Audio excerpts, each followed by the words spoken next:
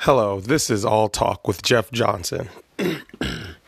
I'm back today to talk about how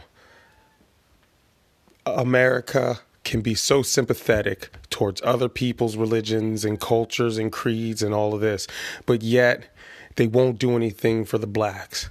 Why is that? Why can America go overseas and help the Jews when Hitler was killing them and just burning them up, assassinating them, had them in camps, just beating them down? But yet the same people that were helped free another race of people were hating blacks at the same time in World War II. It just baffles me on how they're willing to help other people, but they won't help the blacks here in America who help them do everything.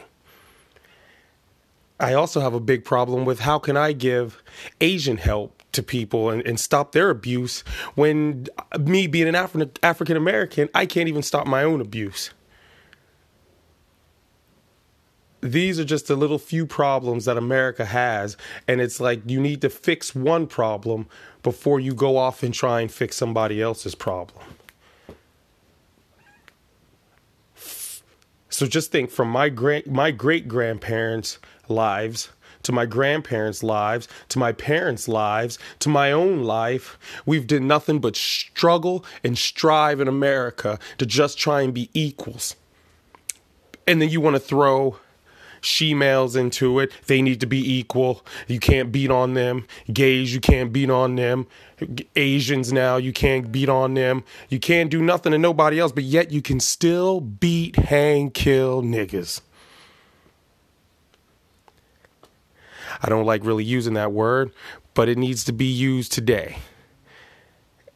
I just can't believe that I find myself in America in the 2020s who still hates blacks.